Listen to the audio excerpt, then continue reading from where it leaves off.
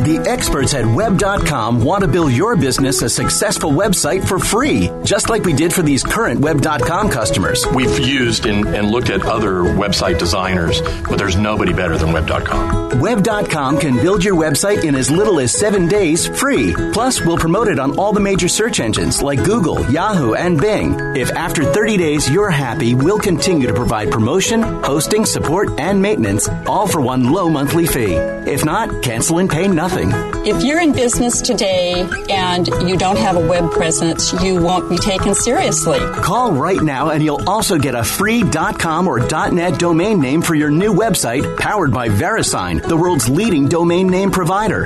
Call 800-490-1099 or go to web.com/radio. That's 800-490-1099. No upfront charge for site build, after which ongoing fees apply. Rights to site are relinquished when canceled. Domain included during active service, after which fees apply.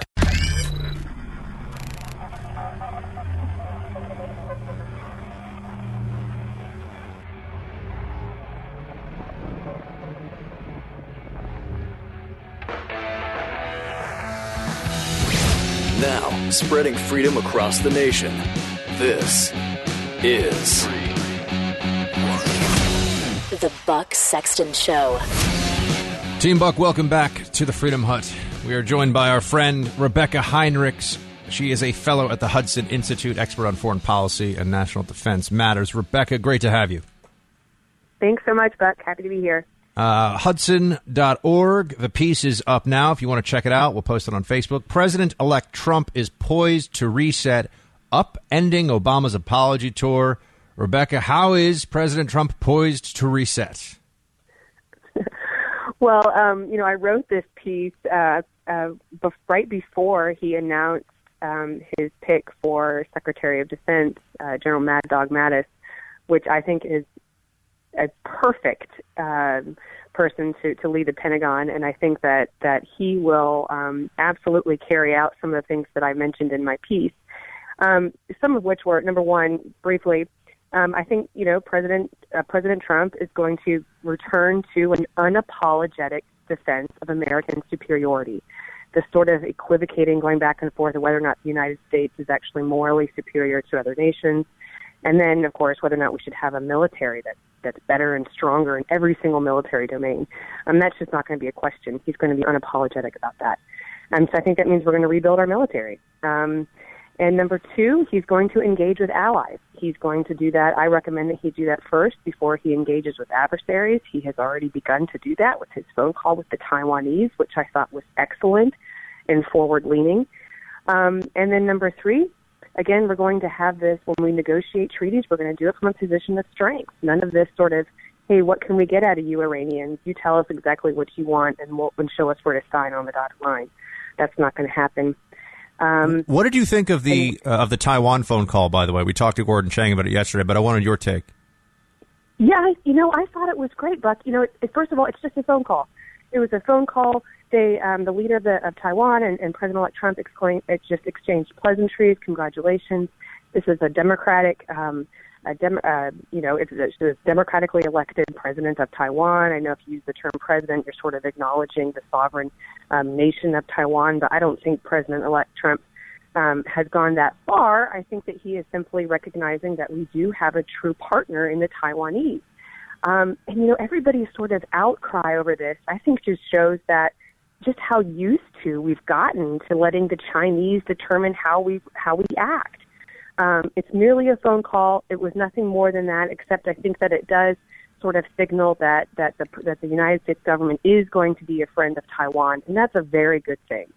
So I didn't see the outcry as really warranted on that point. I thought it was interesting because when some people were trying to, I think, or the initial search for all of the parade of terribles that would be visited upon us by China if we continued to, I don't know, go down this path of recognizing a country that is a separate country. I know there's the one China policy thing, but it is a separate country. It operates as a separate country. And we've been selling a whole lot of really advanced military hardware to in recent years.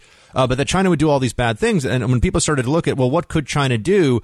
I think that was the moment of recognition of, oh, well, China's already doing a bunch of things that are pretty aggressive and bad. and we don't actually do anything in response. China's cyber warfare and cyber theft. I mean, yeah, go ahead. Well, just days before, everyone, here's the other thing, too. Everyone sort of, I saw this just outcry on Twitter from some Republicans as well, some never Trump Republicans that still sort of haven't gotten through all the stages of grief, I guess, but, kind of showing outrage that clearly this was something that President-elect Trump didn't even understand what he was doing, that it was sloppy and careless, and he must not understand our one China policy. But just days before he made this phone call, or he accepted this phone call, whichever way it went, China actually flew nuclear-capable aircraft around Taiwan, which is incredibly provocative, incredibly destabilizing. And so it does seem to me that President-elect Trump made this phone call or took this phone call with eyes wide open about what was happening with Taiwan and China. The United States has essentially been just sort of letting China run the show and sort of been being very, very nervous about upsetting China when China's already being aggressive and provocative.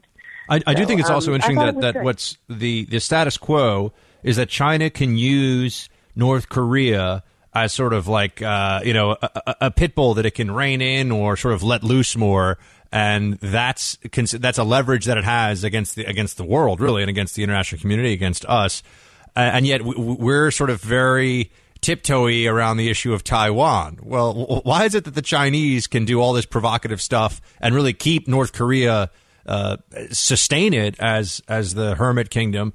And when we look at Taiwan, we're sort of stuck in a policy that's really not sustainable. I think that's also something that the Trump phone call maybe raised in people's minds. This idea of a one China.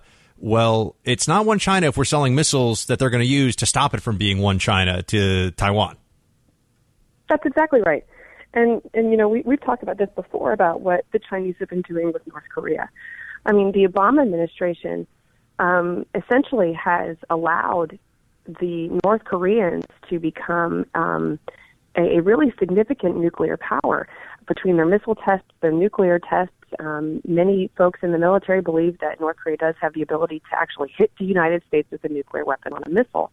And that is because China, in large part, has let the North Koreans do this. They've weakened sanctions every time the United States tries to go to the U.S. Security Council. And they've essentially just sort of allowed North Korea to become this nuclear power and to coerce and deter the United States from doing particular things in South Korea and Japan. So it really is hypocritical, inconsistent, doesn't make a whole lot of sense. And again, I think what we're going to see out of the Trump administration is just looking across the globe and trying to actually see what is in the United States' interests, what is right, what is wrong, who are our true friends, who are our adversaries. And let's go about this in the best way we can that makes sense for the American people. And we just haven't been doing that for years and years and years. So I'm not sure what there may be another sort of example of this that would spring to mind, but just on the spot here, I have to think to myself, so under Obama foreign policy rules, talk to Castro, talk to Maduro, talk to Kim Jong-un, but you can't talk to the president of Taiwan. What other right. I mean, if they're in the okay column and Taiwan is not, who else is in the not okay column? It is so bizarre. If you just kind of look and see what he has done, he's sort of, and all of our allies are more uncomfortable after 8 years of the United States being, having Barack Obama in the White House. The Iran deal has sort of upset the Middle East and the balance there. The Saudis are nervous. All these people are really uncomfortable and nervous. You have the Russians that are more emboldened and the North Koreans that are more emboldened. And then you have, our allies who are really nervous and not in a safer position because of what the United States has been doing. So it really has been backwards. We've sort of been leaning forward and trying to talk to our adversaries and really telling our friends and allies to just sit tight and kind of eat it. So I think let's talk about the coming together of the Trump National Security Team for a second. A lot of attention and a lot of criticism and heat directed at General Flynn over the last few days. What do you make of this? Yeah, General Flynn, and he's sort of going to be, sort of at larger, speaking larger to what President-elect Trump is actually doing with his cabinet. He is picking individuals who have, they've been out really pushing the envelope, doing good things, some of them controversial things, And so you're going to have some of these characters who, they're unconventional. General Flynn is one of them. General Flynn, but one of the things that made him very unpopular in the Obama administration is how outspoken he was about the dangers of militant Islamism, and actually how you can actually look at problems within Islam and actually understand the enemy better that way. That was a very unpopular thing to do, obviously very politically incorrect, and it actually cost him his job as the head of the Defense Intelligence Agency. So, you're going to have, he's an interesting character, but he seems to understand the enemy much better than anybody else in the Pentagon, or many other people in the Pentagon were, permitted to understand. And so I think he's a good choice for a national security advisor. But, it's not what the American people are used to. Have you seen all the stuff about Pizzagate or whatever, though, and the tweets? I mean, I don't know if you got this deep into the weeds on this or not, but. No, I followed it a little bit. This was his son. I know that Mike Flynn Jr. was sort of tweeting about this, and now he's no longer advising the transition team. But I didn't follow very closely with Mike Flynn Sr. on that. Yeah, no, we'll have to see. I mean, it's. I think Mike Flynn Sr., as I understand it, the tweet in question that's gotten him in so much trouble has actually been misread by a lot of people. But then Mike Flynn Jr., who is kind of his chief of staff or something, has done some weird stuff. So I just wish... I know that he was let go. I heard from the briefing from the transition team today that Mike Flynn Jr. has been let go of the transition team, so he's no longer helping. Yeah, hence he's done some weird stuff, or not hence my, but that falls right in line with when I saw some of the, there's the stuff that people are trying to pin on Flynn, and I'm like, no, that, Flynn Sr., and I'm like, no, that doesn't seem. And then there's what his son did. I was like, ooh, okay, that's not great. Yeah, let's go to the happy place though for a second. Tell me about how awesome General Mattis is. This is what everyone who's like enthusiastic about the Trump transition wants to talk about Mattis, which I can totally understand. So General Mattis, you might remember during earlier on. During the primary, I had suggested that General Mattis was a great pick. If Republicans were still unhappy with their current candidates, that General Mattis would be a great one. I think he is an excellent choice for President-elect Trump. He led the U.S. Central Command, among other things, as a U.S. Marine. The really just amazing thing about General Mattis is not only is he able to clearly identify the enemy and devise plans to go out and actually vanquish the enemy, something that the United States has sort of gotten weak-kneed about. But he has this. He's a reader. He's he's sort of a philosopher type, so he's a deep thinker, and he's just one of these guys that other people love to follow, and our enemies sort of fear, and our allies respect, and so he's all around just an excellent choice to lead the Pentagon. He really is. Rebecca Heinrichs is a fellow at the Hudson Institute. You can follow her on Twitter at RL Heinrichs. Rebecca, great to have you. Thanks for dropping by the hut. Thanks so much. Team, phone lines open, 888-900-3393. I sound kind of like the guy on Parks and Rec who's like, and now Barry Marbles, who's filling in for Susan von Philbaum, who is filling in for Morris von Dietzstein, and he goes through that whole thing, who has gone on sabbatical to study the habits of flying squirrels. That guy. Is his name Barry Marbles or something like that? I think that's his name. And then there's Crazy Ira and another guy whose name I won't say. These are all from Parks and Rec. If you don't watch that show, occasionally I'll make references to it that will fly over people's heads, but I am Ron Swanson. I'll be right back. Buck Sexton. The Blaze Radio Network.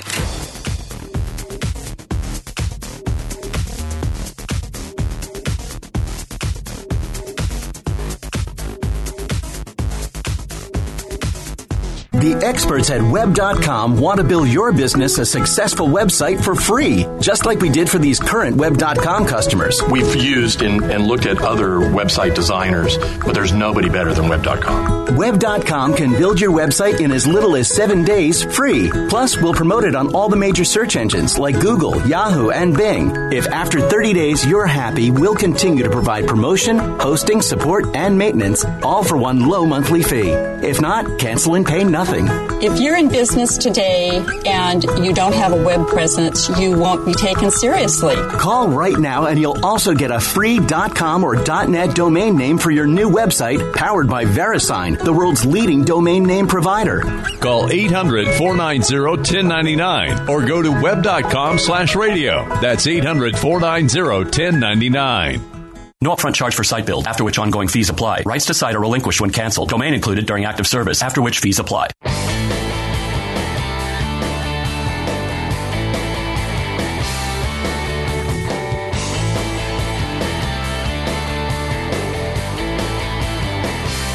Buck Sexton, the Blaze Radio Network. Fascinating piece in the Wall Street Journal.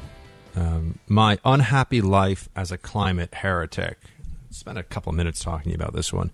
We all know about climate change hysteria and how it's really a religious belief where the earth is sort of in place of God, and it's an excuse for totalitarianism, and they take this as, well, you either want to save the planet or you don't, and if that's your barometer, you can do anything, right?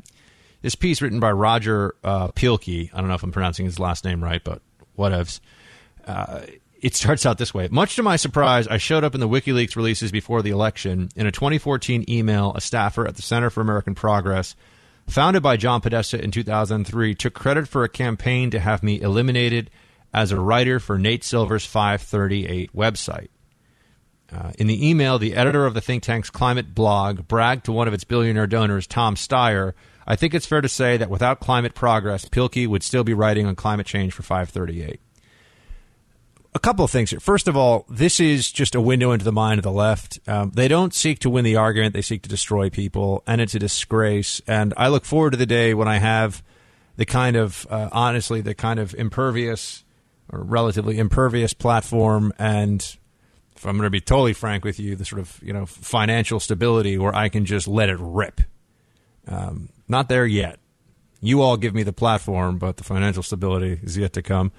And I'm not yet in a place where, if I was sort of under assault and these different leftist media blogs tried to get me fired or tried to silence me, I could easily weather the storm. Right? You need to sort of be at a certain level where you can fight back, and also that you're going to be able to pay the mortgage. Not that I own a house, but you know what I mean. Pay the mortgage for the foreseeable future. But that's how the left does business, especially on climate change things. They're not just trying to win the argument. They're trying to destroy people. But this guy, and why this is so fascinating, is that he is a climate change believer. He thinks that climate change is an urgent threat. He thinks that it's man-made. He's on board with all that stuff.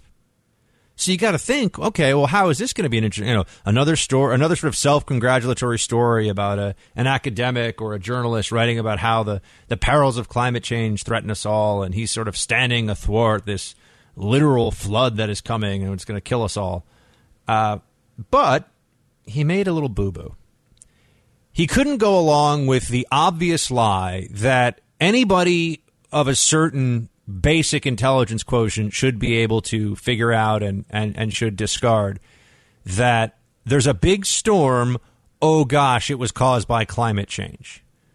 And not only is that bizarre, because big storms have been around for as long as we've had weather systems, but in fact, when you look at the data, storms are not getting, and this is people like Tom Friedman and other just bloated, self-loving, pompous, bass-ackwards, intellectually vapid journalists out there will say stuff like, the hots are getting hotter, the wets are getting wetter. I mean, this is idiocy. This is idiocy masquerading as sophistication. And this guy, here's what he says. He says, yes, storms and other extremes still occur with devastating human consequences, but history shows they could be far worse. No Category 3, 4, or 5 hurricane has made landfall in the U.S. since Hurricane Wilma in 2005, by far the longest such period on record. That means the cumulative economic damage from hurricanes over the past decade is some $70 billion less than the long-term average would lead us to expect based on my research with colleagues. This is good news, and it should be okay to say so. Yet in today's hyper-partisan climate debate, every instance of extreme weather becomes a political talking point. All this guy did was look at the very obvious data, which shows you that that major storms and major storm systems are not more frequent in this country than before, are not more damaging than before. I mean, this is just verifiable fact. These are just facts. They do not care about the hysteria. They are there.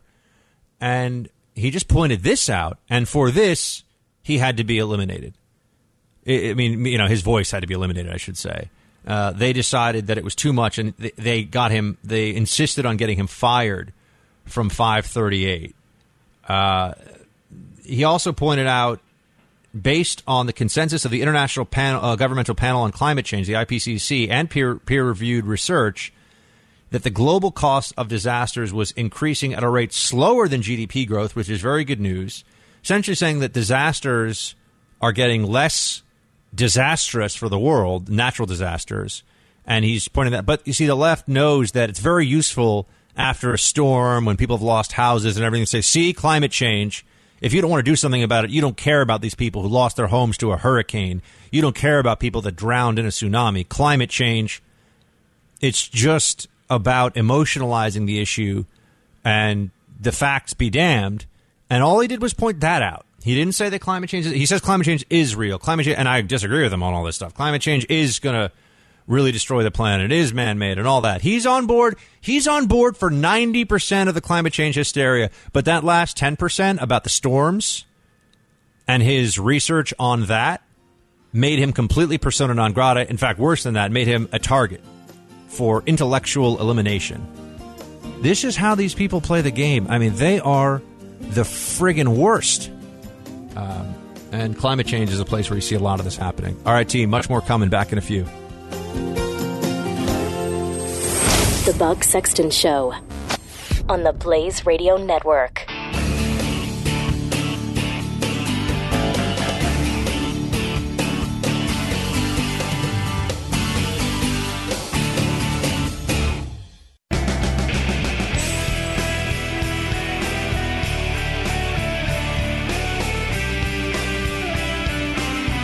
Buck Sexton. I thought we had the guest. We don't have the guest now? That's weird. I was about to introduce our next guest, but then we dropped our next guest accidentally. So that's let's talk about something else in the meantime. Let's find another segment on the fly, Buck Sexton. Let's see what kind of radio ninja moves you've got. Obviously, a ton of them. So we could always discuss action movie quotes. Just kidding. I think we got him now. All right, here he is. Steve Moore is a Heritage Foundation Distinguished Fellow, an economist, and a Trump economic advisor. Steve, appreciate you coming back. Thanks for joining. Boy, it's great to be with you. Thanks so much. Let's first talk about your piece in the Washington Times about the blue state depression. As we discuss Trump policies, I think people should also keep in mind, well, what have Democrat policies given us in recent years up to this point? And a state-by-state comparison, as you talk about in your piece, shows that there's a pretty stark contrast between the economic fate of red and blue. Yeah, if you want to see how tax reduction and balanced budgets and less regulation can work to create jobs, look at the difference between what's happening in the red states, like Florida and Texas and Tennessee that have no income tax versus the blue states that have very high income taxes and very heavy regulation and forced union rules. States like California and New York and Massachusetts and Rhode Island and those states, and we found a massive difference. So just one rule of thumb is that for every job that's being created in the blue states in America, about 2 jobs are being created in the red states. So that's where all the job growth and employment is. We also found that of the 10 states that Hillary Clinton carried by the biggest percentage, again, states like California and states like New York and states like Massachusetts, those states, every one of those states over the last 10 years lost domestic migration to other states. So people are leaving. They're voting with their feet against liberal policies. So there you have an outflow of people who realize that high taxation is no fun, Exactly. that low or no job growth is a bad idea. And yet somehow it seems like, Steve, this doesn't filter into the national conversation about how to run a country, right? We can look at the states as laboratories of, well, a whole bunch of different things. But as economic experiments, I mean, California should be paradise. And clearly, because the way it's run, people don't care. It's not paradise for them. Do you think that the Trump campaign is going to be able to, or not the Trump campaign, the Trump presidency will be able to make some headway using these examples? I hope so. And by the way, you said California is paradise. It is paradise when it comes to the weather, the natural beauty of the state, the incredible natural resources. But what isn't paradise is their public policies that have, environmental extremism, forced union policies, very high tax on the rich, very high welfare benefits. So what you've gotten in California is it is unbelievable. Over the last 10 years, 1 million more people have left California than have come into California from other states. I mean, that's just incredible. And how do you screw up California? And it's because they have the highest taxes and regulations in the land. So you would think that this would be a lesson that we could create more jobs as a nation if we make America look more like Texas and more like Florida and less like California and New York. By the way, Texas and Florida have both gained 1 million people over the last 10 years, so they must be doing something right. Yeah, it would seem that the proof is in the pudding here, and the numbers don't lie, and yet Democrats are really upset about even proposed Trump policies going forward when it comes to the economy. But the one place where it seems that there's dissension among, within the Trump camp and within Trump supporters in the Republican Party right now has to do with trade. I know we've talked this a bit before, but the carrier deal that's gotten a lot of attention. Is this sort of a taste of things to come down the road, or is this sort of a one-off? How do you view it? That's a good question. I think that Donald Trump was sort of setting an example and basically sending a message to Americans, and especially the people in industrial Midwestern states that have seen a decline in their manufacturing base, that he's very serious about trying to bring back their jobs and save their jobs and make sure that these become prosperous places again. So I really applaud what he did there, where he said to this company, look, you're thinking about moving 1,000 jobs out of Indiana, moving them to Mexico City. He said, don't do that now. He said, we're going to be cutting your taxes. We're going to get regulations off your back. We're going to make Indiana and America a more competitive place to do business. And the state of Indiana threw a few tax incentives in, and lo and behold, 1,000 jobs have been saved. And I don't want to see that done all the time, because the president can't save this economy one company at a time. But I think it just set a tone that he is very serious about bringing jobs back. And the issue of the 35% tariff on imports from companies that outsource factories, outsource jobs, that leave the United States for a whole host of reasons. You see that really happening? I mean, is that what he's heading for, or is that sort of a beginning point for negotiations? I think he's using a club there. I mean, I'm against tariffs personally. I think tariffs are a terrible idea. Tariffs are just taxes on American consumers, so it just makes the things we buy more expensive. What I'd like to do is see this all done through the tax system. We have the dumbest tax system in the world. We tax what we produce here with American workers, but we don't tax what's brought in and is produced by Japanese workers or Korean workers or Mexican workers. I mean, that doesn't make any sense. Let's at least have a level playing field between what we produce and what we import. And so what I would do, and Donald Trump's talking about possibly doing this, is change from a system where we tax where we produce at home to a system where we tax where things are actually consumed here in the United States. So when that, automobile comes in from, Korea, there's going to be a tax imposed on it, just as they impose a tax when we bring in things to those countries. Now, you're quoted in this NPR article here saying Donald Trump's victory has changed the Republican Party into a more populist working-class party in some ways that conservatives like myself will like, and some that we will be uncomfortable with. Let's break this statement down, if you don't mind, Steve. What are some of the ways that a more populist working-class party will go over well with conservatives, and then we can go with the not so well? But how will it go over well, or what will go over well? Well, I think it's what Trump has done is created a national consensus, or at least voting consensus, that we have to cut our taxes and cut our regulations and get government out of the way, drain the swamp, which was the closing argument that Donald Trump made to the American people was about taking power away from Washington and giving it back to the people. Now, if you're a conservative, you have to love that message. You have to love the idea of, instead of having the U.S. Department of Education spend $20 billion accomplishing nothing, we take that $20 billion, give it to the states, and let the states give it to the parents so they can choose good schools. I mean, it's all about decentralizing, about drain the swamp means, less power to the politicians and the lobbyists and the rule makers, and more power to the people. I think it's a very conservative message. Now, what are the ways that we can? I mean, I assume we've seen some of them already, right? There's the criticism about picking winners and losers in the market. There's the tariffs. What else should true free market conservatives be prepared for, at least in theory, with the Trump administration on the economy? Well, I worked with Donald Trump for the last 3 months of this campaign, and really, had an amazing time doing it. And I think the man has incredible political and policy instincts that are generally conservative. Not always, but for the most part, very conservative. I think that there are some areas where I disagree with them. I disagree with them on trade. I think we should be a free trade nation, although some of the trade deals with China and so on need to be renegotiated because they don't play by the rules. And on immigration, I tend to be more pro-immigration. And I think I hope that, as I told Donald Trump, if you're going to build that wall, I hope it has big gates, and he said it would. And then also the infrastructure spending. All this talk about federal infrastructure spending. We don't have to spend $1 trillion on new infrastructure. I mean, most of that should be done by the private sector and should be done by the states. And I worry that we're gonna waste a lot of money if we do that. So.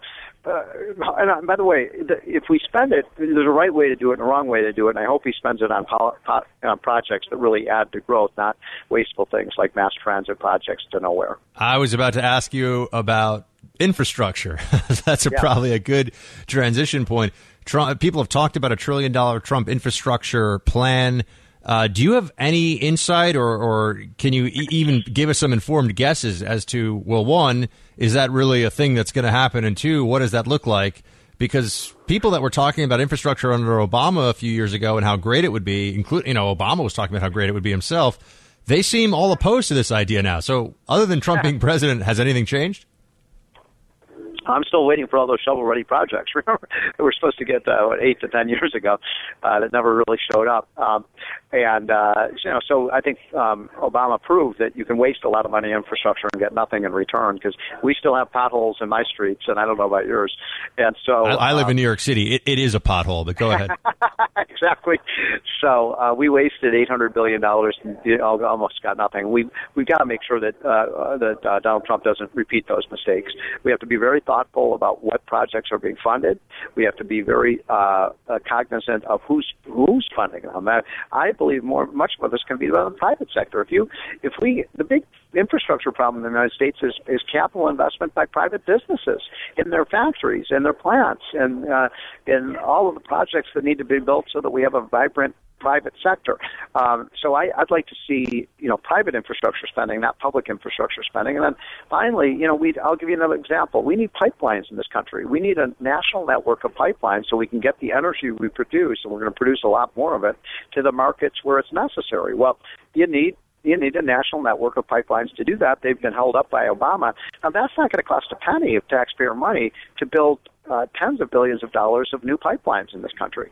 I think the politics of the pipelines have been very well highlighted with the last 11. I just learned this in the last 24 hours. It's only the last 1,100 feet of the Dakota Access Pipeline that is being prevented now, that the Army Corps of Engineers has been told to stand down on because of the Obama administration.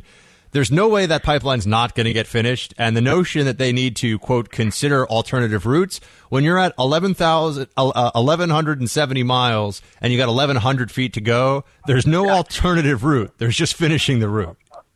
Well, I think you're exactly right. And by the way, this has nothing to do with polluting the water and things like that. That's ginned up by the Sierra Club and Earth First and the radical environmentalists. What this is really about, their agenda to stop the pipeline, is not to keep the water clean. They don't want America to produce American energy. They don't want coal. They don't want oil. They don't want gas. They really think we can power our, $18 trillion industrial economy with windmills. It's the stupidest thing I've ever heard. So people should not fall. Look, of course, if we build infrastructure, you have to do it in ways that provide, protects our clean air, including water. But we can do that. We can build a nation. And by the way, pipelines are the most environmentally safe way to transport oil and gas. It's much better than rail cars that can turn over and cause huge fires, or trucks that derail and so on. So, pipelines are good for the environment and good for the economy. Steve, I'm going to ask you, so I guess I shouldn't ask if we're allowed to ask you, but you're, of course, allowed to not answer, as you know. Are you maybe going to be involved officially in the administration in some capacity? Do we have any sense of that yet? I don't know. I would love to help Donald Trump pass the tax bill that Larry Kudlow and I helped write. I think it's such an urgent priority. So if Donald Trump asked me to do that, I would, you can't say no to the president. We will see. So ask me that next month when I do your show, and I'll let you know. Fantastic. All right. We'll have you back as always, Steve. Really appreciate you joining. Steve Moore, he's at the Heritage Foundation, where he's a distinguished fellow. He's an economist and a Trump economic advisor. Appreciate you joining, sir. Good to have you. Thank you so much. Team, we're going to hit a break, and then we're right back. This is the Buck Sexton Show. The Blaze Radio Network.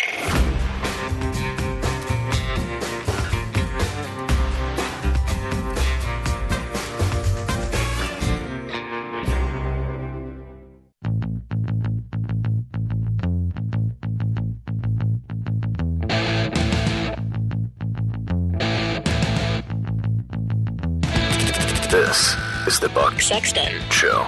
I've been talking to you a lot, team, about the freak out that's been happening after the Trump victory with many leftists, and they're scared, they're freaked out, they want to cry, they got all these problems going on, and yet this one, I gotta say, is too much. It's published on the WashingtonPost.com, and look, I think this was under what section is this even under? I don't know. But it was published in the Washington Post. I thought it might be a parody at first, but it's not. Trump's election stole my desire to look for a partner. And first of all, she starts off with, in August, I went on 6 dates in 1 week. I had decided that I was ready to look for a partner. I got to tell you, 6 dates, that's just a lot of dates. I mean, it's a lot of new people to meet over the course of 1 week. I mean, I think 2 or 3 dates is plenty. But that's, to each his or her own. And then she goes into these two men, and everything was sort of, it was the usual kind of dating story.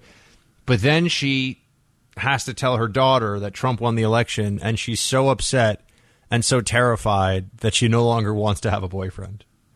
Now, how those things are connected, or you can sort of go from one to the other, I don't know. I don't know what to say. I don't know how to explain that. Why the victory of a presidential candidate would make somebody no longer seek meaningful romantic companionship that's beyond my powers of explanation. But I do think it ties into this broader theme of, wow, the Democrat, not all of them obviously, but a lot of Democrats have just taken this whole thing way too far and are so freaked out about it. And this is yet another instance of it. My focus had to be on my community of friends that are my family. I need to fiercely love the people close to me instead of learning to love someone new. To reach out to others could weaken the bonds that hold my family together. I can't. I just told him I can't. Why not? It's okay. You can date. Just because Trump won and you're a Democrat doesn't mean you can't date. I would think that dating would be a good idea. Maybe get your mind off the election, Maybe mellow out a little bit. Go out, have some fun. Go see that new movie with somebody in it that you like. I don't even know what the movies that are out right now. I don't know. Maybe, have a couple margaritas and forget all about the election. Team, pleasure to have you with me as always. Until tomorrow, shield high. The Buck Sexton Show. Only on the Blaze Radio Network.